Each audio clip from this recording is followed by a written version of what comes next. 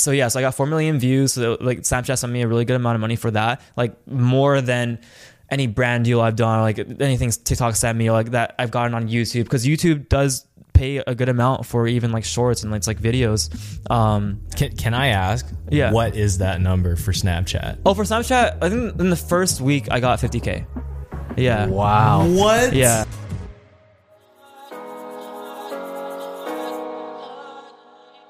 Yo, what is up, everybody? Welcome back to the 80/20 series. I'm your host, Jeremy. And I'm Daniel. And on this series, we break down the 20 factor. The motivation that drives a person to do what they love to do. And today, we have a special guest. So let me just run down a couple of numbers for you.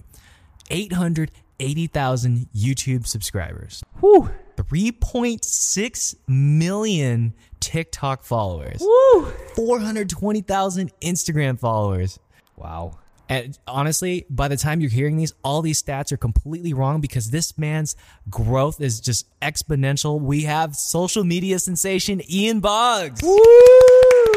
Yo. Welcome to the show, man. What's up? I'm glad to be here. Thank you for having me. Thanks for being here, Ian. It's awesome. Yes. What an introduction by Jeremy, right? Like, yeah, seriously. My heart was tingling. I was like, wait. wait. You like literally, you both are my inspirations. Like in college, for real. Like, because you started your brand, and I was like, wow, I want to do that someday. And then like you were an influencer already, and I was like, well, content creator too. And I was like, whoa. And I remember seeing you at the gym for the first time, and I was like, are you Jeremy Sry? I don't know if you remember. I have no idea if you remember, but like you're like working out. And no, I saw your joggers, and I was like, those are some nice joggers. So I asked you. I didn't want to be like a fanboy or anything. So I was like, where'd you get your joggers from? Because I knew who you were. And then I was like, and then you're like, oh, like this place, and I was like, oh, okay, cool. And I like walked away, and I was like, yeah, I'm a cool guy. But like, no way, dude. But yeah, now I've gotten so much advice from you, and so I'm just like, yes, dude, what a full circle moment. What the heck? Yeah.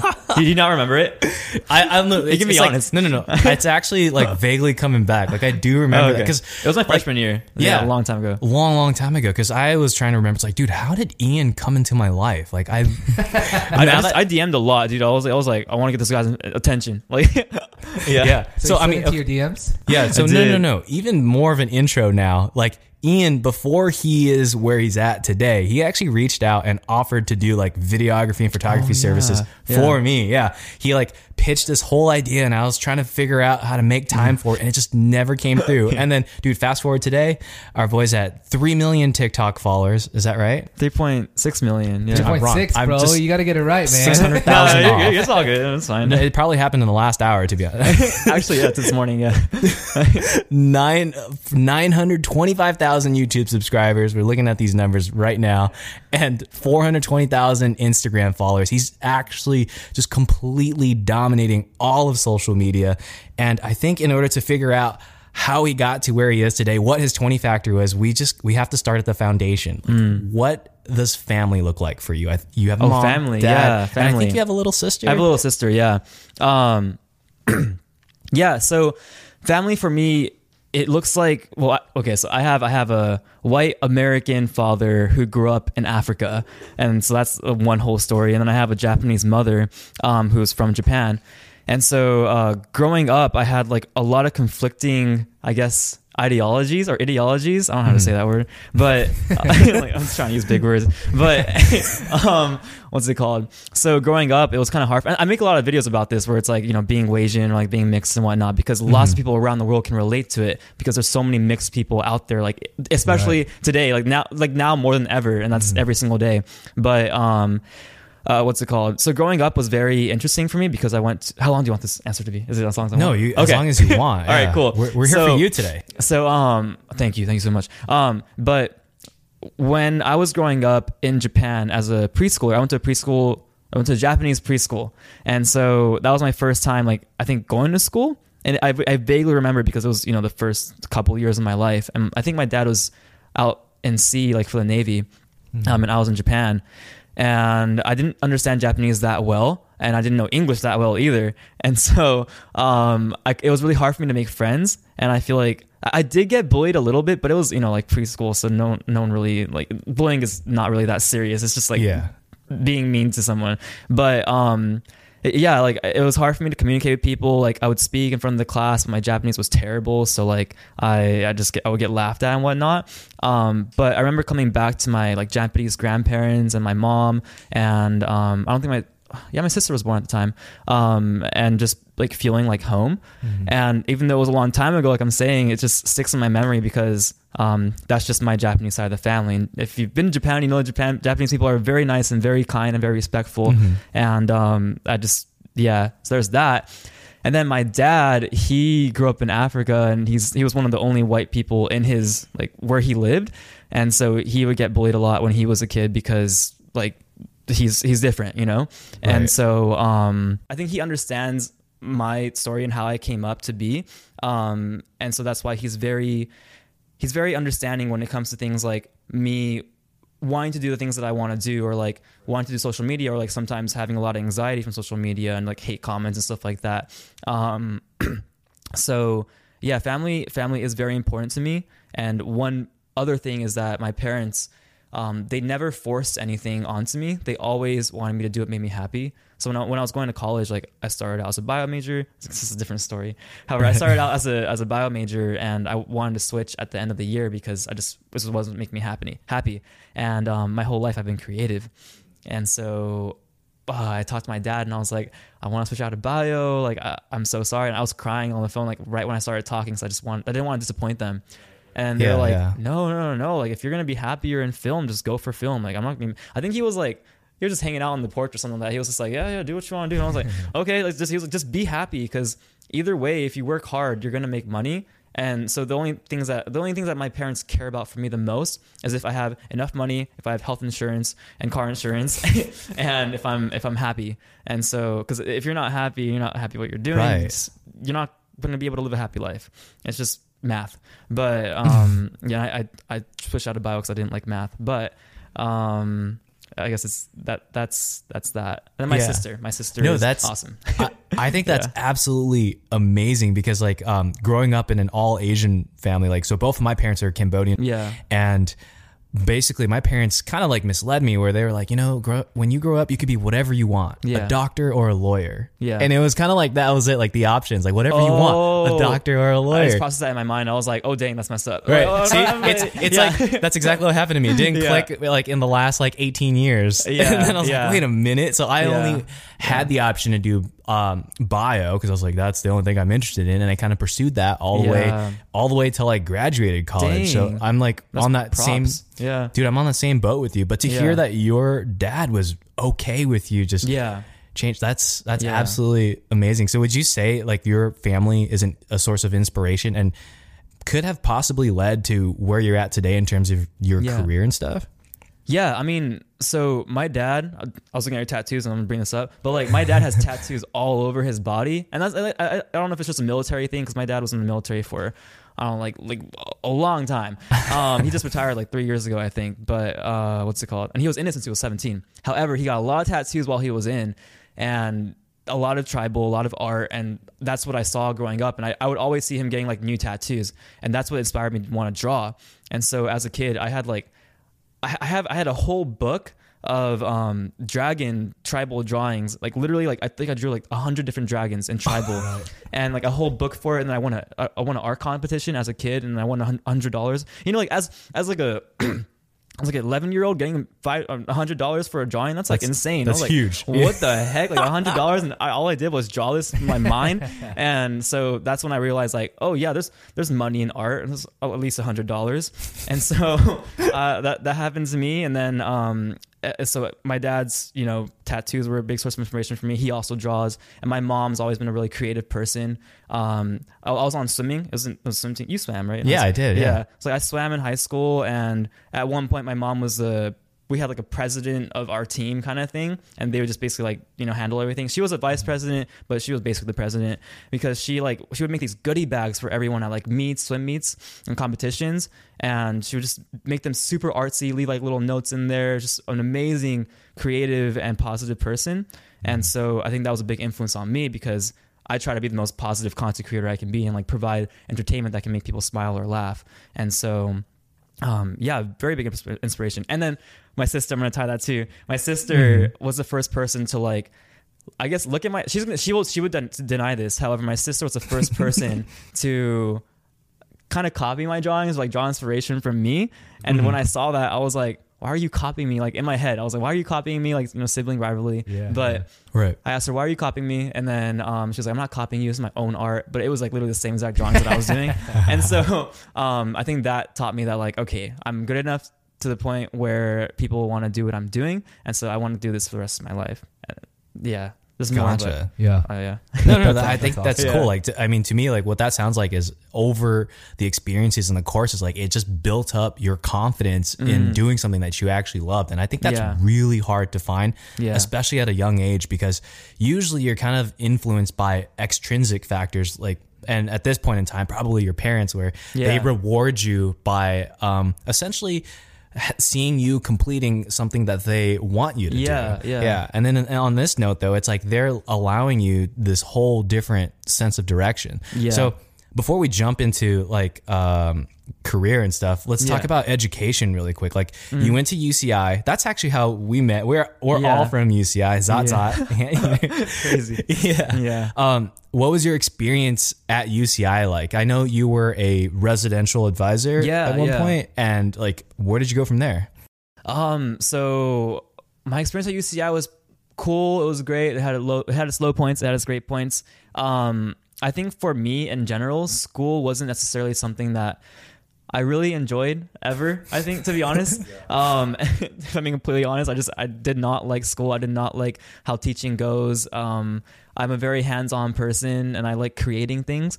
The only classes, teachers are going to hate me for this, but like the only classes that I really, really genuinely enjoyed were the ones where I was actually filming things, like, because I was a bio major for the first year and a half, but then I switched to film. And that's when I realized, oh yeah, like, I don't know what the statistics are, but I think, becoming a successful director or actor and becoming a successful doctor or whatnot, the amount that you make at the very top, I think the percentages can be kind of similar. And I think if you're going for the top, then either way, it's going to be a hard struggle, because med school, you're going to be there for 10 years. As an actor, you might struggle for 10 years or even longer. And I'm blessed with an opportunity to be able to do social media and make content, because at the end of the day, I love being creative in general. But at UCI, I had the opportunity of doing a lot of organizations, and one of them was being a resident advisor. And I think that changed my life a lot, because it was the first time I was a leader to like 50 different people and more, because I would say my hall was the best hall. And I like everyone at Mesa Court. If you know, Mesa Court is like the main freshman hall area. Aside from, I know you were Middle Earth, right? No, Or I was in Mesa too. Oh, you're Mesa? Yeah. Oh, I thought you were Middle Earth. Okay, never mind. Okay, we can talk shit now. Okay, yeah. Were you Wait, Middle Earth? why'd you assume that he was in Middle Earth? He's like, Jeremy's in Middle Earth. I was Mesa. like, oh, you're Mesa? Yeah, I was in okay. Mesa. I just thought, I don't know. I thought we talked, I don't know. But, so I was an RA from Mesa Court. I was one of the original halls, like one of the smaller halls. And so it was like right next to the towers, and I lived in the towers my first year, because it was the first year they had the towers, and they're amazing. If you're listening to this and you don't know, if you've never been to UCI, the towers are beautiful, and Mesa Court is around it, and they're like these houses that are residential areas for freshmen. And they're very expensive, but they're worth it.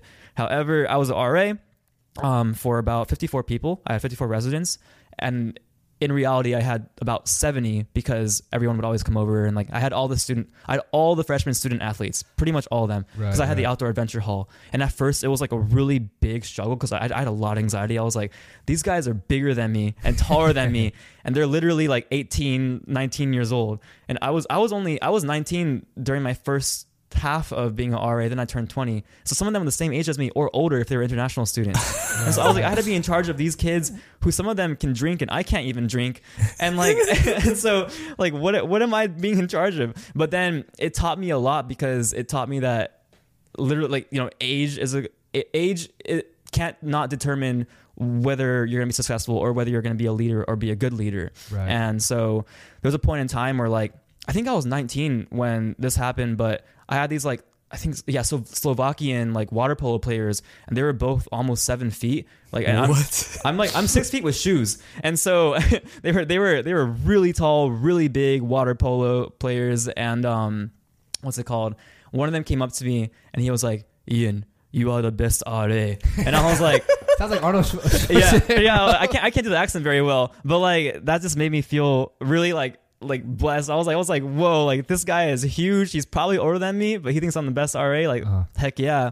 So that was a great time, and I learned a lot because, I think even in social media, I see it sometimes where I'm like, because you have to be in charge of the group chats and like the Facebook pages and Facebook groups and whatnot. And whenever I reply to comments like in a positive way, I'm like, I used to do this for my residents. Like, so yeah, in a way, it taught me a lot about building community, and that in the end, like if you know anything about social media, it's about building community to build a following. Right. And I think that helped me out a lot too. Right. In a weird way, it did. Yeah. Yeah. And, on the topic of college, I wanted to bring this up to you. I don't know if you remember, but let's rewind. I think it was like 2.5, 3 years ago, right? Yeah. There was a time we were at the ARC and we were just talking. I remember you asked me at Winners Collective and you're like, dang, Daniel, it's so tough to start a business. Yeah. And I remember that conversation because it resonated with me because at that time, there wasn't a lot of people at UCI who had started businesses, within our network and connections. And I remember at the time you were doing photography and you were telling me that you were selling presets. Yeah. And you were saying like, man, it's so tough. Like, I don't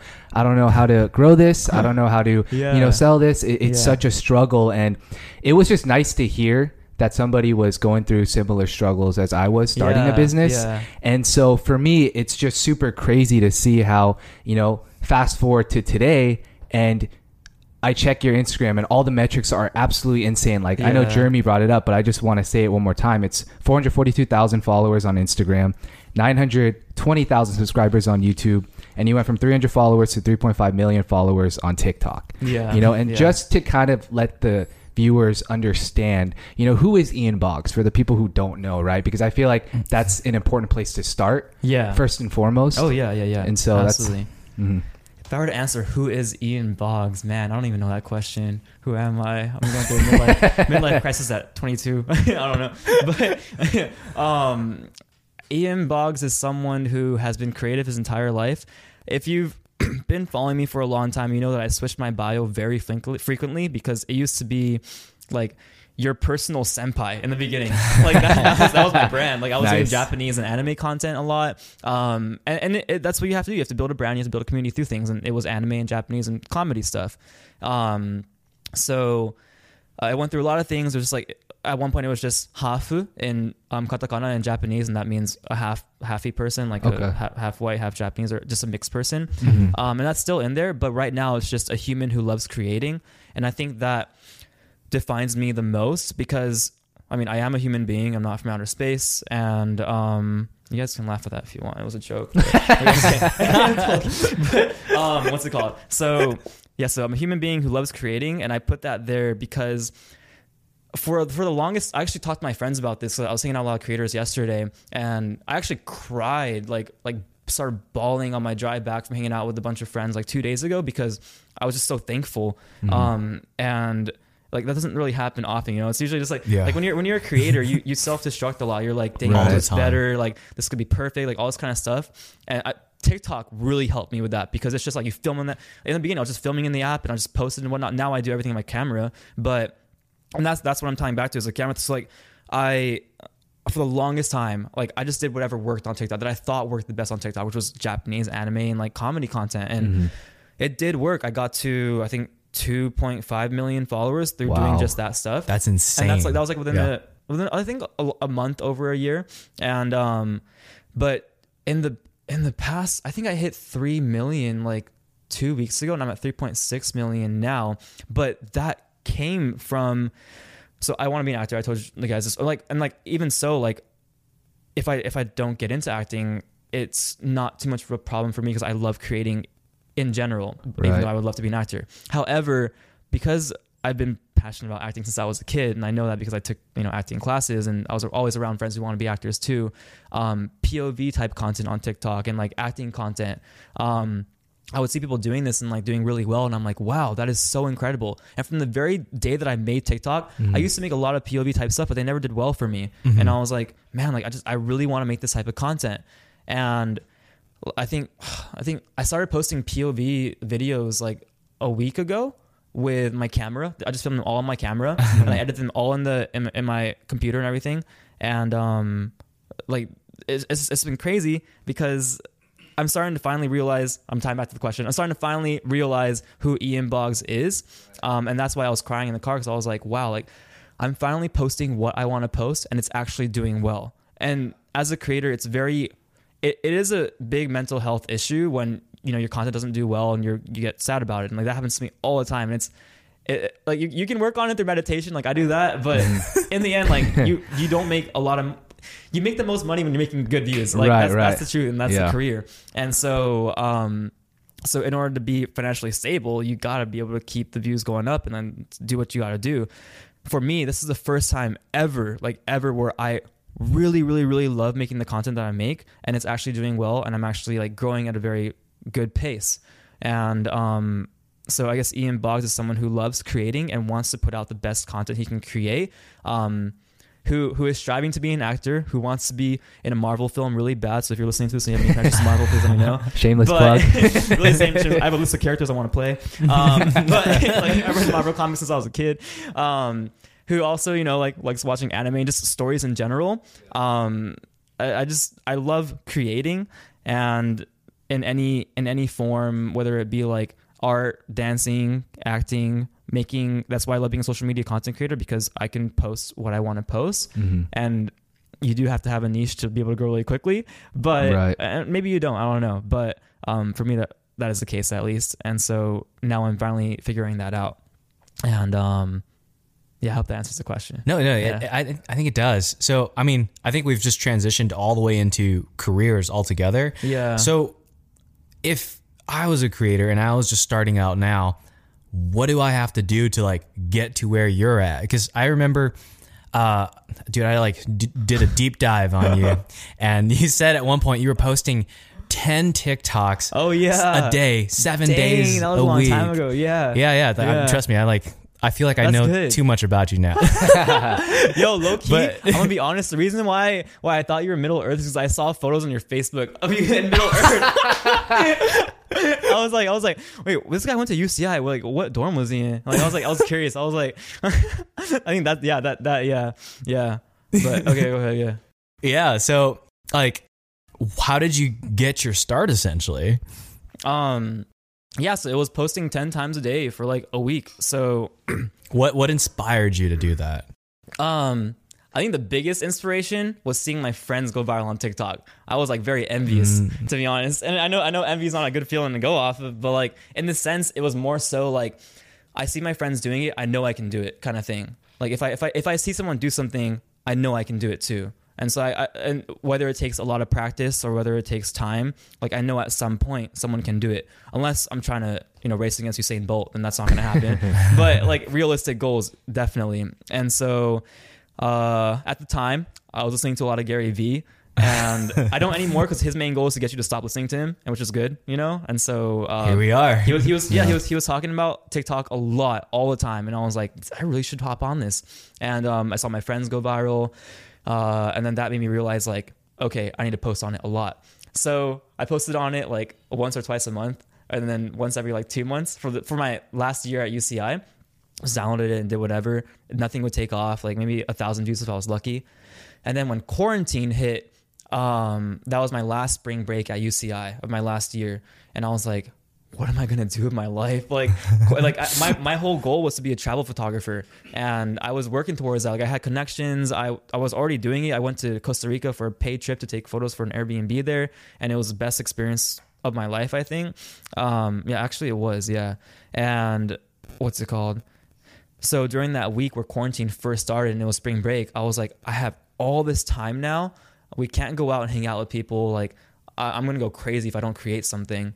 And so I decided to make a YouTube video, and it never went out because the title was going to be how to go viral on TikTok. And I had never gone viral on TikTok before. So I was like, let me make a plan. I drew it on my whiteboard, and I wrote down the plan, and I filmed everything. And I look back at that footage and I'm like, what the heck was I thinking? But like I wrote down how to go viral on TikTok, my plan was to post 10 times a day for 7 days and just see if I can go viral doing that. And I would like look at content on my feed. I would rework it. This is literally TikTok is just everything's copied content. You're just making it your own, unless you're a very original person. And like then it just depends. You know, you got to figure out what works for you. If you rework content, it works, and it works. But I didn't know what I wanted to post, and so there were a lot of things in my FYP. I loved humor, and so I would take a lot of trends and I like do it my own way. And on my 4th day, I had gotten my first viral video. I got like 400K views, and I was like, I've never gotten 400K views before. Like the most I got on Instagram randomly was like 20K on like a haircutting video, and I'm not a hair cutter, and so I was like, what the heck? But yeah, so I did that, and I think I hit 1,000 followers on my 3rd day of making 10 videos a day. And from that day on, I went live like while I was sleeping. Like I had the camera on me while I was sleeping, and like live every single night because I just wanted it so bad. Like so bad. I was like, I have to be posting every minute of the day. Yeah. And so in order to like beat that, I would just go live for like 7 or 8 hours that I was sleeping, and I would wake up and I'd see like 20 people watching me. I'm like, what the? But there's 20 people. Yeah. And then on that 4th day when I went viral, there was 100 people watching me, and I only had like 4,000 followers, and so I was like, why do I have 100 people in my live? So that was a weird experience, but I did it for like the whole week, and at the end of the week I had 8,000 followers, and wow. Yeah, and that's like I was like, wow, okay, cool. And so I kept doing. I think after that, I couldn't post 10 times a day because I was insane. I started posting 5 times a day for like another 2 weeks, and then I got to like 50K, and then wow, 50K is a lot, man. Yeah, Like no big deal. I just got to 50K. Yeah, and then by the end of the month, I had 100K, and then I was like, I'm gonna keep doing this. Like I'm gonna keep posting every single day. And like at that point, school had started, and I was doing a lot of I think I did around. It was anywhere around 60 to 100 photo shoots, including graduation shoots, weddings, and like all that kind of stuff. In that last quarter I had at UCI, because I was doing influencer photos too, and so like for other influencers, and what's it called? So that was also a big inspiration that I took photos for other influencers that I looked up to, and I was like, wow, like I want to do this someday. Like, I want to be in front of the camera, and so that's another thought though. So. Flash forward to like 6 months later, I'd already graduated. I didn't really know if I wanted to do social media or not. So I think the day that I moved out back to Colorado to be with my family, this is my family living right now, I had 800K followers. And so I was like, I need to hit 1 million before my birthday, which was November. And so I just posted what worked, and that was Japanese content for me at that time. And I had gotten to 1 million followers within like a week. No, not a week. I think 2 weeks. Wow. Yeah. 2 weeks. I just posted just straight up just Japanese content, just like every single day, like 3 Japanese videos, and it worked because you got to have a niche to grow. Yeah. And you got to build a community. So from that time period, from when you started to 1 million, how much time has passed?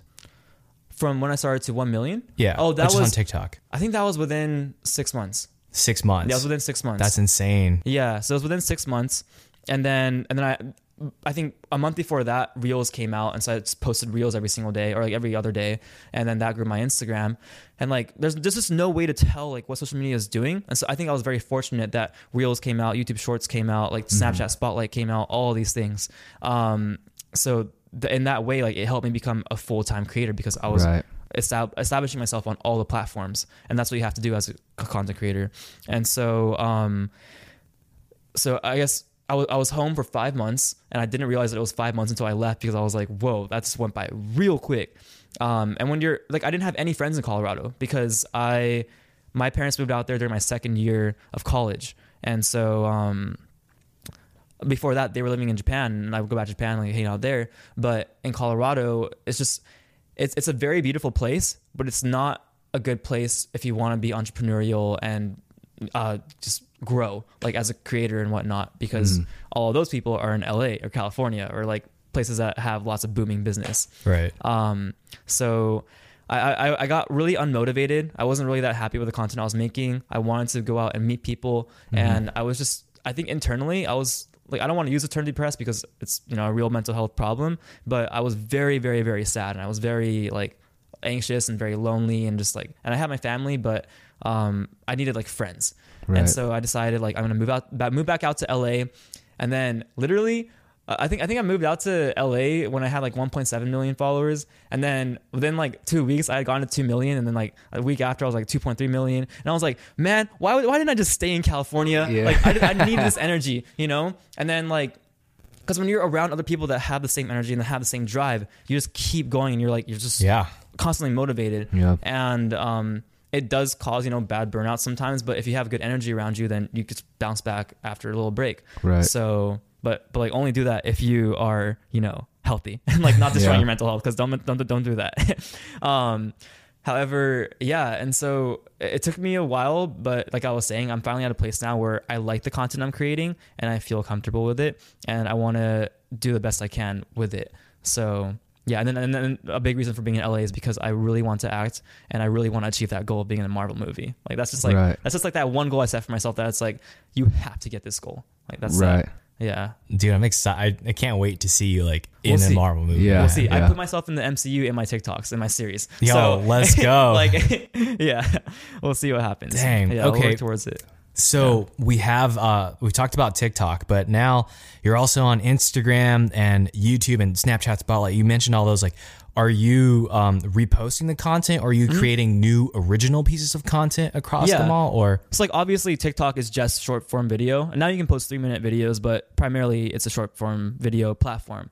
And every single app out there realized that TikTok was taking over everything, and so they made their own short form video platforms, because one, YouTube has been the king of video for like forever, so it's good that they made shorts. And for the first month and a half that I posted YouTube shorts, they would only get a couple hundred views, and I think I had like 15K followers at the time. So getting a couple hundred views was like not that good for me. And I think, yeah, so after that month and a half, one video took off and it got like 1 million views in a day, then it kept going, and then all the rest started getting like 1 million views. Because like the thing is with YouTube, like, if viral content is viral content, and it depends on the audience where it's at for it to go viral. However, I strongly believe that if a piece of content is meant to go viral, it will. And so on YouTube, like, it took a long time, but out of nowhere, all my videos started getting like 1 million views and like all that kind of stuff. And it was actually, I had better engagement on YouTube with way less followers than I do on TikTok for the longest time. I don't know what it's at now. However, I saw that and I was like, okay, maybe YouTube is still the king of like social media and video, because one, they pay a lot of money still for like, in terms of comparison to TikTok, and Instagram doesn't really pay anybody unless you do brand deals. So yeah. And Snapchat paid a really big amount. However, it's because they were also competing with TikTok, and they were, I think, the last in the game to like release their short game thing. So yeah, I was very fortunate that came out, because no one had any idea that they would release reels or like shorts or whatever. So dang, that's insane. So how do you cross manage all these platforms? Oh wait, I didn't answer your question if I post other contents. Sorry, but it relates. Yeah. So like for Instagram, you can't post photos on TikTok unless you make them a video or something like that. Right. So on Instagram, I still post photos. I'm really bad at being consistent with photos, because I love making videos. Like, it's just so much more fun to me. So I do post photos to keep it diverse. And on YouTube, I have a lot of long format videos, and I'm kind of aiming for 1 million before I start making more longer form content again, because it does take a lot of, like, you both know, like, making long format videos, it's forever. A lot. Yeah. It's a lot of work. And so, I'm probably going to hire an editor, because it's just way too much. Yeah. So yeah, but I do have different types of content for different platforms. And so cross managing it, I'm a very, I guess, manager type personality, like type A personality. And so, I actually left my agency because I love managing everything on my own, and I need that like control over my own life to be comfortable. So yeah, so that I guess I just manage everything. I schedule posts on YouTube, and I write out a schedule for myself every day. Nice. Gotcha. Yeah, I think that's super important, because otherwise you kind of lose that consistency. Because as a creator, for me too, like, I know sometimes I lose that sense of motivation because I didn't prepare anything, or I don't have anything planned. And then it's like, dude, what do I even do today? And on that same note of like mental health and being able to like move forward and stuff, I totally understand with like, when that piece of content you put a ton of time in just completely flops. It's like, dude, should I even bother with this thing I have? Yeah. Like, do people still click with me? Like, how do you motivate yourself to go on to the next piece? So whenever I do something like that, where like I spend a long time to make a video and it doesn't do well, or like as well as I thought it would, I take it as a lesson, because in reality, like no amount of time or dedication towards a piece of content or a piece of artwork or anything determines whether or not it's good in someone else's eye, or like if it's, you know, like my thing is, if it's like, I always believe if it's meant to go viral, it will. And so like I strongly believe in that, and I always post like there's no algorithm, and people say things like shadow ban like is a thing, and I'm just like, shadow ban does not exist, and I know it doesn't because I talk to people on TikTok, and I feel like saying those kinds of things builds up so many myths, and it builds over information, or like, no, what is it? Too much information? Misinformation. Yeah, misled information, all that kind of stuff. Yeah. And just having too much info in your brain is not good for you at all. So like in reality, it's better, it's healthier to just be like, oh, it didn't do well. Okay, cool. I need to make better content, or look at what's working and then make it my own and possibly make it better. And better is very relative in someone else's terms, but in your own terms, like try to make it better. And who knows, it might go viral and you might be happy with it, because like not going viral for something you wanted to go viral is not a good feeling. Like it kind of sucks. So yeah. So I combat that feeling with just understanding that I have no control over whether a video does well or not. And if it does, I'm happy. If it doesn't, work better or something like that. Work smarter. Gotcha. Yeah. I think that's a really good outlook. Yeah. Too. Yeah. Yeah. How about you guys? I'm curious. If I'm allowed to ask. Yeah, no. What what do you mean? So like okay, it's like if you well, I mean, because you're a creator. Okay. I know you were saying you don't really do social media that much, but like if you post a video and you're like, am I allowed to ask questions too? Yeah, no, totally, dude. It's open combo, man. Because Jeremy Sparrow here is an influencer, fitness influencer. I can't do that because I'm fat right now. But so if you make a piece of content and it doesn't do as well as you wanted it, or like you thought it would, like what do you do to get around that? Man, I feel like I'm still working on figuring that whole thing out, but the biggest thing that has been the wheel that makes me move forward, if you will, is having eggs in multiple baskets. Because before I was literally only on Instagram, and I was super heavy into Instagram, and I didn't care about any other platform. I was like, just here. Yeah. So that it kind of, in a sense, made Instagram control my life. So if Instagram flopped, that's it. I'm done. I hate this. And it's like, I post so frequently, and I've done that for the last 5 years, where I know, like, if this post has this amount of likes in this amount of time, it's going viral. Yeah, absolutely. Yeah. Or if this post only has this much at this time, it's a flop. Yeah. And I do agree, like, there's like a huge mental health toll on this thing, especially when you connect your social media stuff to business. Yeah. Like, for example, fun fact, like in terms of revenue, I would say like brand deals probably make up anywhere between 1% to 5% of my total income. Mm-hmm. The other 95 is literally my own business. Yeah. So I only use social media for my business. So when the likes go down, my dopamine rush is down, everything is down, and I'm not motivated to make like the next piece of content. In my mind, it's almost like, dude, my business is down. Yeah. But these days, by having YouTube as an outlet, by trying to go onto TikTok, I can't figure that out. Yeah. But by having multiple platforms, I'm okay if a piece of content flops, because I have other things I want to work on too. Exactly. Yeah. So yeah, I think from a business standpoint. So with Daniel, when you were working on Winners Collective, how did you kind of handle that with products? Like when you make collections, did you ever have a moment where like it flopped, or if it was like a bust? I think for business it's kind of different because you run advertising. Yeah. But it's similar in a sense where you obviously try and test a couple different things. Yeah. And then whatever hits, you scale that. Yeah. Which is very similar to, what you guys are doing, because you guys are busting out content. Yeah. And then it's like you said, you bust out a content, multiple, and then you see what your audience resonates with, and that's what you scale. And for you, that was, the Japanese videos, right? Yeah. And so that's kind of like how it was for Winners Collective and stuff like that. But in terms of like personal, like I'm not that big of an influencer, so I don't really have as big of a perspective on that. But I will say from an outside perspective, talking to you two, it is inspiring to see how committed you guys are to your craft. And coming from me, it's like it's crazy to see how you guys navigate through social media, because like I said, I'm not even an influencer, but I have to take breaks from social media myself. You know, and it's insane because you guys are posting things every single day, a couple times a day. Yeah. Right. And so I always talk to Jeremy about this, you know, and I want to talk to you about it too, but it's like, how do you deal with navigating through social media? Because obviously there's the positives, right? Which is what we discussed, you know, all the growth, all of the overnight sensation in the videos. But on the other hand, it's like the mental health issues, you know, it's, you know, feeling down after a video has flopped, or feeling down because of outside feedback. Yeah. And so I'm curious to hear your thoughts on how do you deal with like the bad days, you know, and the negative pressures. Yeah, working out, to be honest. Like, sometimes when my anxiety gets bad, or like meditation can't help, or like whatever, I realize like, did I work out today? And I'm like, oh, if I hadn't worked out, then like it just makes sense. Like, cause like we're like, I don't think people realize how much endorphins you get from working out. Like, and I know you do it a lot because you make content with it.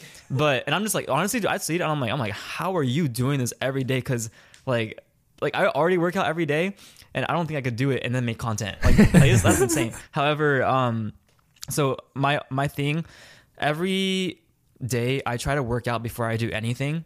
So I wake up, I eat food, I eat breakfast, I get ready and everything, take a shower, then I go to the gym and I get my workout in, and then I'm like, I'm ready for the day. And so, what's it called? In college, I couldn't do that because classes were always in the morning and whatnot. Oh yeah. And like you go to class, you're like dreadful. You're like, oh man, like. But I feel like, you know, if I just woken up at 4 a.m., went to the gym, it would have been fine. However, that's really really hard. So now, like, I do the gym first thing in the morning, and I come here.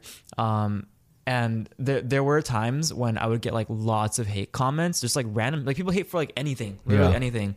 And like that got me down at a certain point. I talked to like a lot of creators about this, and they're like, oh yeah, we get hate comments like all the time for like just dumb things. Like it's really dumb. And so what's it called? The way to get around that is just realizing that, you know, I'm talking about hate comments because hate comments are a really big thing with mental health. That's huge. Media. Yeah. Just simple things like cringe or like, wow. There was one comment. I want to point this out. There was one comment that I got the other day. It was like, what did it say? Let me just word it right. It was like, his whole family goes on to become doctors, medical professionals, all this kind of stuff. Him becomes a TikToker. And then I was like, is this supposed to be an insult? So I commented and I was like, TikToker, photographer, professional videographer, like all these things that I've done professionally. And then I was like, and then I believe everyone should do what they want to do in life. And I put a smiley face. And then I didn't see that comment afterwards. Probably deleted it. It's like now, like whenever I see hate comments, I just like reply back to them and say like LOL, or like someone commented POV, you didn't finish, because I do a lot of POVs now. It was like POV, you didn't finish the whole video. And I was like, POV, thanks for commenting, because like it's boosting the algorithm. So I've learned that sometimes just, you know, those days where you get a lot of hate comments or whatever, and you're not doing anything wrong, then just let them slide. Or like someone giving a good word of advice where it's like, anyone who does something like that puts you down or whatever, it's just a reflection of themselves. Like it's just a mirror for them to be like, wow, like I'm not happy with my life, I'm gonna bash on this person. Right. And that's usually what it is.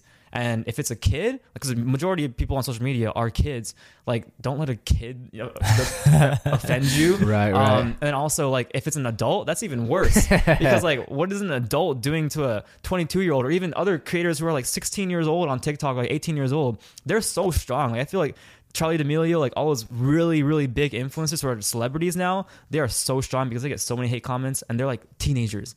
I'm like, how do they do that? But yeah, so major respect to like people who do that. But yeah, I think going to the gym, understanding that, you know, it's not the end of the world, and that if you're not doing anything wrong and you're putting out positive content, then you're totally fine.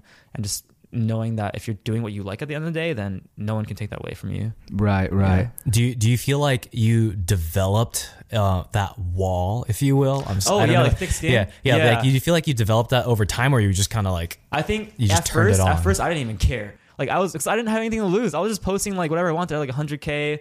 And you know, it grew and it grew. Then one thing, once I hit 1 million, I was like, okay, that's a big number right there. And then like the anxiety got kind of bad, because I was like, okay, people can, you know, possibly recognize me in public now. Like, this is like, and like I do get recognized in public a lot now. It's very interesting. It's very cool, and like people are respectful, and I appreciate that.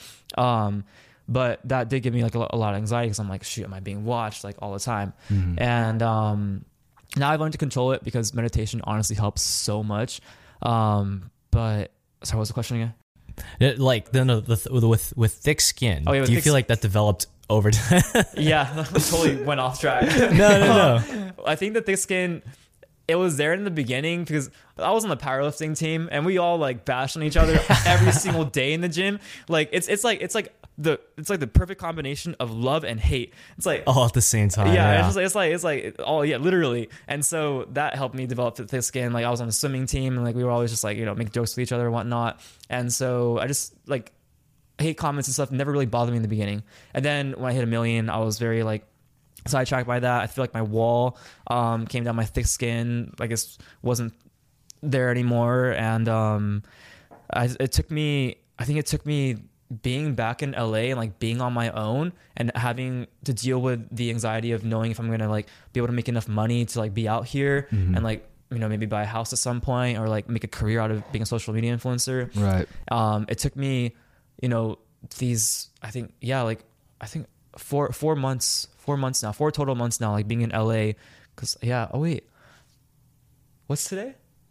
Today is August 4th, August 4th. Yeah, it's been 4 months officially, just recently, I guess.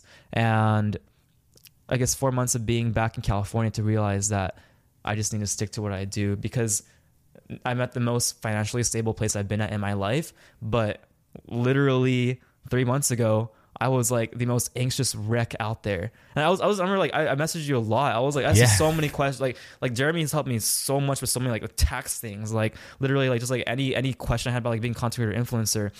Jeremy messaged me like right away, and that's like not many people in life do that. And so I was really appreciative of that.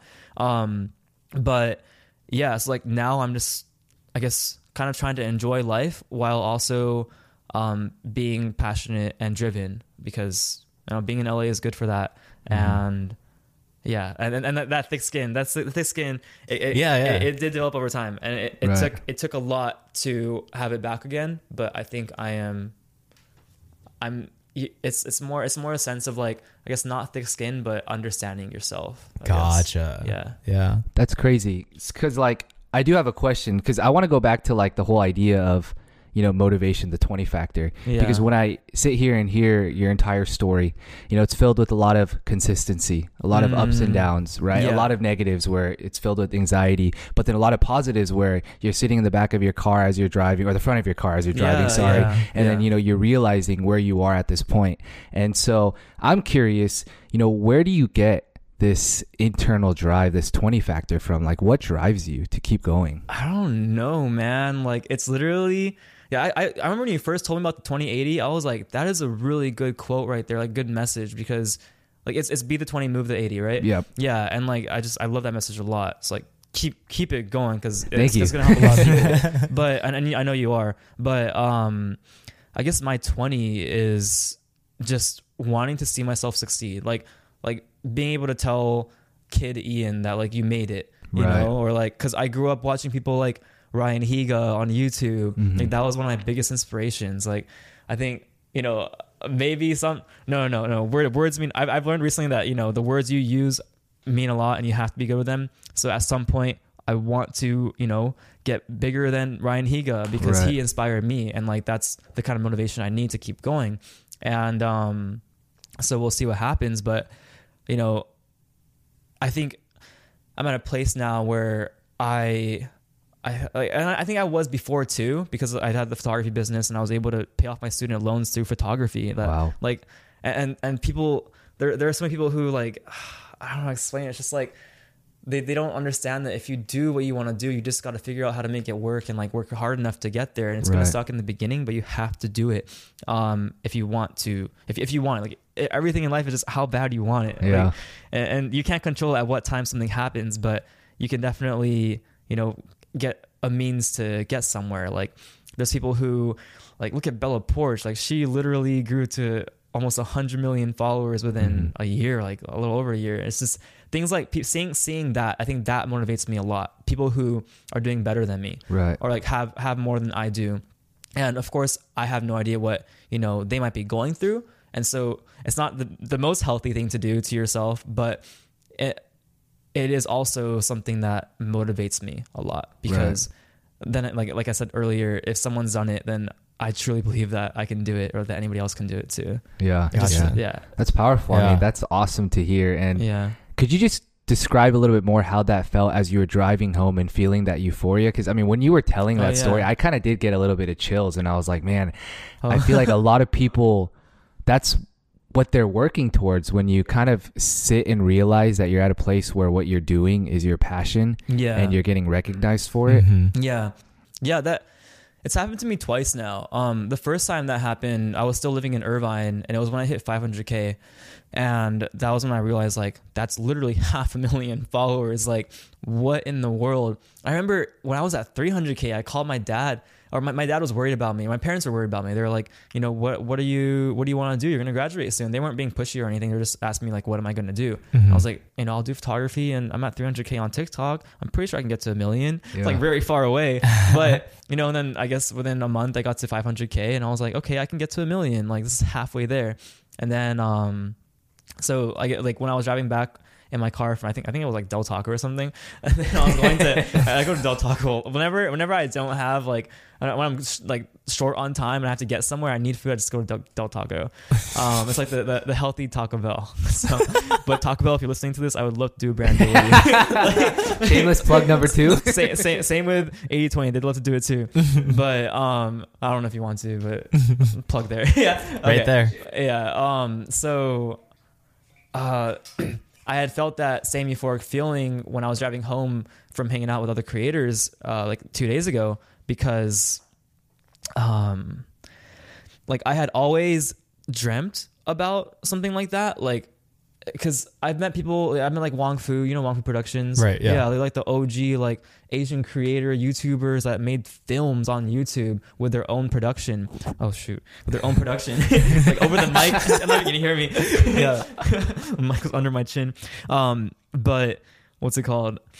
So like I think honestly, seeing other Asian creators like motivated me. So when I met, Wong Fu, like all of them in person, they were saying like, we love seeing you and the newer generation like come up, and I'm like, yo, newer generation, what like you're saying that and just that feeling was also euphoric. I was like, wow, like I didn't even realize it as that, because you're just going through it, and you don't know what, like 10 years from now, who you may have inspired that can get to somewhere where you are, or even bigger than you. Right. And like I would want someone who's like listening to me to like get bigger than me, or like be motivated to get bigger than me, because it's so possible. It just takes time and effort, and the right smart decisions. But it felt like a full circle moment from like being inspired to being somewhere, and then regaining inspiration, because I was hanging out with people who, have more followers than I do, or like have goals that I want to achieve, or have achieved goals that I want to achieve. Right. And you really need those people in your life, if they're good people, and they're willing to provide you information, like not like people who are very overly confident, but like people who are willing to help. And I have a lot of those people in my life now, I feel like, and so that was really nice. Yeah. That's awesome. I would say almost your 20 factor is just, you're a product of like your environment, in the sense that you're around these people who have already hit this goal, and and then by like being in contact with them, almost it becomes tangible. Exactly. The goal becomes completely tangible. And it's kind of cool because now, like, as I watch you through social media, you're kind of collabing with more and more people. And it's like now hearing this backside to it, it's like, dude, your goals are becoming more and more tangible. Yeah. It's crazy. Cause like, I have friends who know Simu Liu, and I think I was never open about my goal with working with Marvel at some point until I saw Simu Liu, like become Shang-Chi. And I was like, am I saying that right? Oh, how do you first Marvel? How do you like Asian actually like for now? Because I heard the white director say Shang-Chi, and I was like, okay, maybe I should say it like that. I was like, but regardless, it was really motivating to me, because that was the first time like an Asian. Well, aside from I think Ross Butler got like he was in Shazam, but like. Simu Liu is the lead in a Marvel movie, and that's like I grew up reading Marvel comics and like DC comics and all of them, and like that was my first sense of just storytelling in a way that made it super actiony, but also like very it's a comic book, but it was very comical and entertaining, but it's just pictures. And same with anime. Like anime has always been a big inspiration because I'm Japanese, and not saying that every Japanese person watches anime, but I grew up with it because in Japan it literally is everywhere you go. And so can I have the question again? I'm trying to tie it back. No. There was no question. You actually just kind of went off of it. I was saying, like, I thought your 20 factor was you being a product of your environment, and you actually going around those types of people that have hit that tangible goal. So, I mean, at this point, you've already met the Asian Marvel superhero lead. I haven't met him. No, I haven't met him. Haven't met him? I have not met him. I have friends who know him, and I've asked him about his story and whatnot, and just because I feel like once you know someone's story, you know how they achieve something, and then like you're saying, it becomes more tangible. And so I have not met him. However, I would love to. And it's more like even though I haven't, it feels like I almost did because I know I have so much of the story. Yeah, exactly. And like having that in itself is just the most motivating thing for a goal that you want really bad and have wanted for a while. Right. And I think to add to what you said, Jeremy, about Ian's 20 factor, based off what I heard too, I feel like it's that level of commitment and the confidence that comes from seeing, quote unquote, your friends or your rivals do amazing things. And after you see that, there's two types of reactions, right? Like one reaction could be you see and you go, damn, they grew so fast. I wish I could do that one day, right? It's probably not going to happen, right? You kind of look at it as like a dream. But the other point of view is you see it and you're like, wait, but I could do that myself. Like what's to stop me from doing it? Exactly. And I think that is what kind of separates the creators who make it versus the ones who don't, or like the people who are in business who make it and the ones who don't. Because you could either see something and get inspired and pursue it, or you could see it, admire it, and you could fold, right? And so based off the conversations that we had through this podcast, that's immediately what I got out of it when you were talking about how you were seeing others do it. And the first thing you thought was, man, I could do that too. And I'm going to do it. And that's really inspiring for, us to hear. Oh, I'm so glad to hear that. Yeah, like seriously, it's just like I think in the beginning I would see people and be like, how do they do that? But I don't think I was ever like, I can't do that. Like even when I saw like people who are at like 10 million now, I was like, man, like I can do that. Like the other going fast, like I'm happy for them. That's cool. Like whatever. There's a little bit of jealousy in there, but I'm also like, I need that jealousy. I need that motivation. I need to see that to be able to be like, okay, now my turn. I need to make this happen. And so that's what I'm working towards right now. But I'm just like exactly what you're saying. It's just figuring out what they're doing right, and then seeing how you can apply it to your own life or like your own business or platforms. Right. That's it, dude. Ian's a 20 factor right there, man. I guess. Yeah. Literally. If we can dive into some like a little more personal questions, you can answer them however you want. But a big part of being a creator is finances. Yeah. And it's like, I know a couple of numbers just from other YouTubers that I've spoken to and how much revenue they're doing and stuff. But like now we're in this new space with Reels, Shorts, and TikToks. And it's like, what percentage of income would you say is from the actual platforms? Yeah. And then what are from brand deals? And how does that work for you? I will say, I don't want to give out the exact numbers, but I will say that on Snapchat, I think I was very lucky and I was in it in the right time. Cause they came out with their Spotlight thing, in November. But wait, can you explain what the Spotlight thing is? Yeah, absolutely. Yeah. So like Spotlight is because Snapchat was kind of like late in the game for the short videos and whatever. They had this thing where every day there was a $1 million pool, and if you pass 100K views on something and it's within the guidelines, it's within something they would pay for, like reposted content, like green screen content, that usually would not get any money.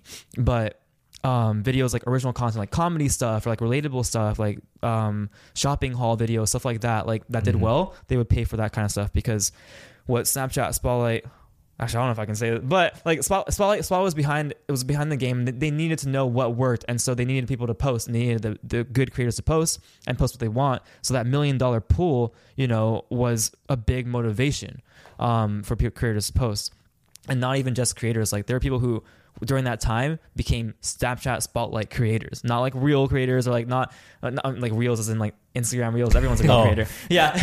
Well, like, but like a TikToker, like they became like Snapchat Spotlight creators. So they had that $1 million pool that people could access at, after a certain amount of views, if it was the right kind of content. And for me, I thought it was a scam. Everyone thought it was a scam in the beginning. So not many people posted on it, except for like 18-year-olds who some of them are now millionaires because of it. Yeah, it's insane. And they became millionaires in like a month. It's insane because no one knew about it. Yeah. Wait, so I still don't understand. What is a Snapchat Spotlight? Like it's like TikTok, but there's no comments. It's just likes and it's just a week. It's like a copy version of like Reels, TikTok, and Shorts. Yeah, correct me if I'm wrong, but I feel like I heard David Dobrik talk about it. But yeah, he said it's like a new feature that Snapchat introduced during COVID to get more people to post on the platform, and it allowed creators the opportunity to post, and if they get viral, they get rewarded by getting paid by Snapchat. Yeah, exactly. Right? Yeah, so Snapchat themselves pay because they had that pool. And like now, I think it's $1 million a month, and so people aren't making that much money anymore. But I think I started posting maybe a week or two before they started doing that month-long thing. And so I was able to get 4 million views. And so, and so through I thought you were gonna say dollars. No. You're paying. No, if I had $4 million, I'd be traveling the world right now. But not to say that you can't travel without money, just but what's it called? So I got 4 million views. So like Snapchat sent me a really good amount of money for that, like more than any brand deal I've done, or like anything TikTok sent me, like that I've gotten on YouTube, because YouTube does pay a good amount for even like shorts and it's like videos. Snapchat Spotlight was a very good benefit for me. And can I ask, what is that number for Snapchat? Oh, for Snapchat, I think in the first week I got 50K.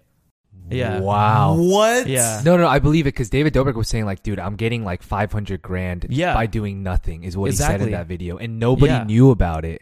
Exactly. And like David Dobrik's, he worked hard for his platform, but like he's big enough to the point where any video of him just goes viral. And so that helped him. God. But there was a guy there was an 18-year-old who made more than David Dobrik, and he makes content that's like, what is it? Life hack, like this kind of, it's like things that literally have to go viral because so many people like want to watch it, and it has that retention rate and that energy. Yeah. So he had like a lot of those videos from TikTok already that went viral. So when he posted them to Snapchat, he was one of the first people to post on Spotlight. So he made millions, like as an 18-year-old from just reposted content. Yeah. And that's insane. Yeah. Like if I was able to make, 50K from like 1 week of video, I think I only had like 2 million views only, but like, compared to like views I have on like TikTok and YouTube and Instagram, 2 million isn't a lot in comparison, but they still paid me, a really big amount for that. That's insane. I think I might become a content creator tomorrow, guys. Yes, do it. Yeah, dude, you have to. I'm kidding. No, now more than ever is like the right time. Yeah, they're not paying much anymore. Like once they get that information out of your videos, and they're like, okay, like we got to cap this. You were the first market mover, bro. You were part of the I was one of them. Yeah, I wish I had posted on it earlier, because then I have no idea what could have happened. But also I was in Colorado and I didn't really have content creator friends, and the reason why I posted in LA was because everyone was talking about it, and I was like, but no one was really posting on it because they're like, I don't know if it's gonna work. But then I was like, one morning I was like, let me just post it, like whatever, like, and then it worked. And I was like, and then now people are saying like, damn, I should have done it. Like I'm just like, yep. But you're right. Nobody really. I heard it and I was like, is this a fake hoax video? It sounds like it. Yeah. It sounds like the only it, people who were crazy enough to do it were people who knew it was real, or 18-year-olds that just had lots of viral content who had nothing to lose. Yeah. And so that's why, even though it's not $1 million, I'm still fortunate for it. It was for sure. Dude, no, you just that's literally like an average full-time income. Exactly. Like, dude, out of college, you're done. You just did that in a Spotlight. Yes, like when I was my parents called me the other day and they're like, are you doing okay, like financially and everything? And I was like, I'll just say that I'm in the top 1% of like people my age until like 25 or I think 30, I don't know. But yeah, so yeah. That's awesome, man. Because like as a creator, like realistically, finances is a real thing. Like if you can't afford to put a roof over your head, exactly, you're not going to be comfortable producing your content. Like that's just the honest truth. And like my main financial goal right now is to, well, I guess not just financial, but like life goal right now. Like my most like I think doable goal for next year is to buy a house. And so I don't want to get a new car until I have to, because I don't think I need a new car to show off or whatever. Mm-hmm. I want a new house to show off, or like that's awesome. And like because houses build in value, and cars can deplete. It depends on the car, but like they usually deplete in value. And so that's my main goal right now, is to get a house next year. So yeah, that's awesome, man. Yeah, that's awesome. Well, I mean, to just kind of wrap this whole thing up, we know that you've been doing content creating basically almost all your life. And you mentioned you're putting this out there into the world, and I love you're doing that. You're manifesting the idea of becoming an actor in a Marvel series. Yeah, specifically. So like in terms, very, very specific. I like that too. I love that, because it's like you're literally trying to nail like one thing. You're not just throwing mud at the wall. Like you know exactly what you want. Yeah. So in terms of future aspirations, is acting in that direction the only thing you have in mind, or like career-wise, like what else can we expect from Ian Boggs? Yeah, like growing up, traveling always made me the happiest. And so like, that's the reason I was telling Jeremy earlier that I want to live near a beach, because I grew up, a lot of my life was in Hawaii. And so growing up in Hawaii was like a big part of me, and I went to the beach every single day almost. So what's it called? Like I want to keep traveling and seeing all the beaches around the world. And I want to go to every country in the world. That's like one of my main goals that does not relate to anything career-wise. And I guess career-wise, I just want to build a lot of, streams of income that I can manage. And then at some point I'll have to delegate those streams of income. Mm-hmm. But I want to do that as much as possible, like at the age I am. And then, become a full-time actor maybe, because that's just something I've dreamt of since, a lot of people have dreamt of since they were kids and since I was a kid. So like, I think that would make past me very happy. I'm very proud. Yeah. Dude, heck yeah, man. Yeah. So to close it all out, we kind of talked about this earlier, but I love watching the Vogue series with Billie Eilish, where they interview her every single year. Yeah. So like, let's pretend I'm a billionaire angel investor. You just caught me in the elevator. What's your elevator pitch? Because I would love to hear what you're going to tell me about yourself now versus like a year from now, and maybe even 5 years from now. What would your elevator pitch be? All right. So, hi, my name is Ian Boggs. For the past week, I've been getting 1 million views on every single video for TikTok, and that I posted. Like every single video I posted on TikTok has gotten 1 million views. I'm kind of going off now. But however, I am incorporating acting. And if you are a billionaire angel investor and you're looking at me right now, we really need Asians in Hollywood. We really need Asian representation, and it is getting so much better, and it is so so great to see, and it is so incredible to see.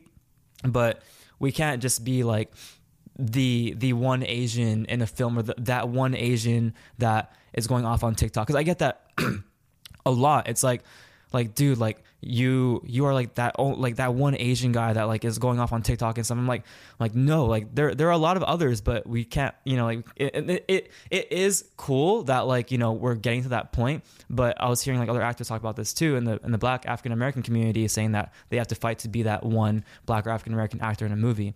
I know this is not really a good pitch, but going off on a story. However, I have recently started a series on TikTok of an acting series, an acting POV story series, where I, built superpowers, and I did all the VFX myself, and I am the main character. And I literally tied myself into a Marvel film, and that series is getting 1 million views on every single video, and it's on part 6 now.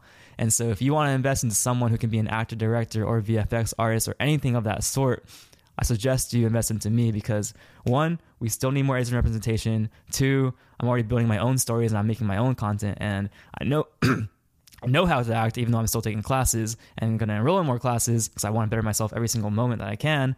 And 3, I already have almost 5 million followers in total. And so it would make sense to bring over that community that I've already built and enjoyed creating and I'm proud of, and have that be in the Hollywood industry or entertainment industry in general. So yeah. Nice. I'm not a billionaire, but take my money. Yeah. Awesome. Yeah. Sweet. Yeah. Well, I think that's all the time we got for the podcast today. Dude, Ian, thank you so much for making the time for us to just share your story, share us your 20 factor. And I honestly hope like this podcast, if you are a creator or if you're thinking about like even going down this route, I hope this motivates you into this direction, because Ian is not a celebrity. Like he's a real tangible person who literally just pulled up to me in the gym at one first. Like, no, I mean, now you could say that. No, I'm not. I'm literally not. I'm not even being sarcastic. I'm not. but yeah. It's like, dude, the numbers he's pulling, everything is real. And just like how we talked about in the podcast, all of this was tangible and you really just have to want it. Yes. I hope that energy transmits to you guys, the listeners. Thank you again so much for listening. I hope this outro sticks and doesn't get cut off like the last podcast. But we'll see you in the next one. Peace. Yeah, thanks, Ian. Thanks for having us. Wait, quick plugs. Where are you at? What are your socials? So on Instagram, I am Ian Boggs, IANBOGGZ. And on TikTok, I'm Ian Boggs, IANBOGGS. And you can find me on YouTube with that same username as well. All right. That's it. There you have it. We're out. Awesome. Thanks for having me.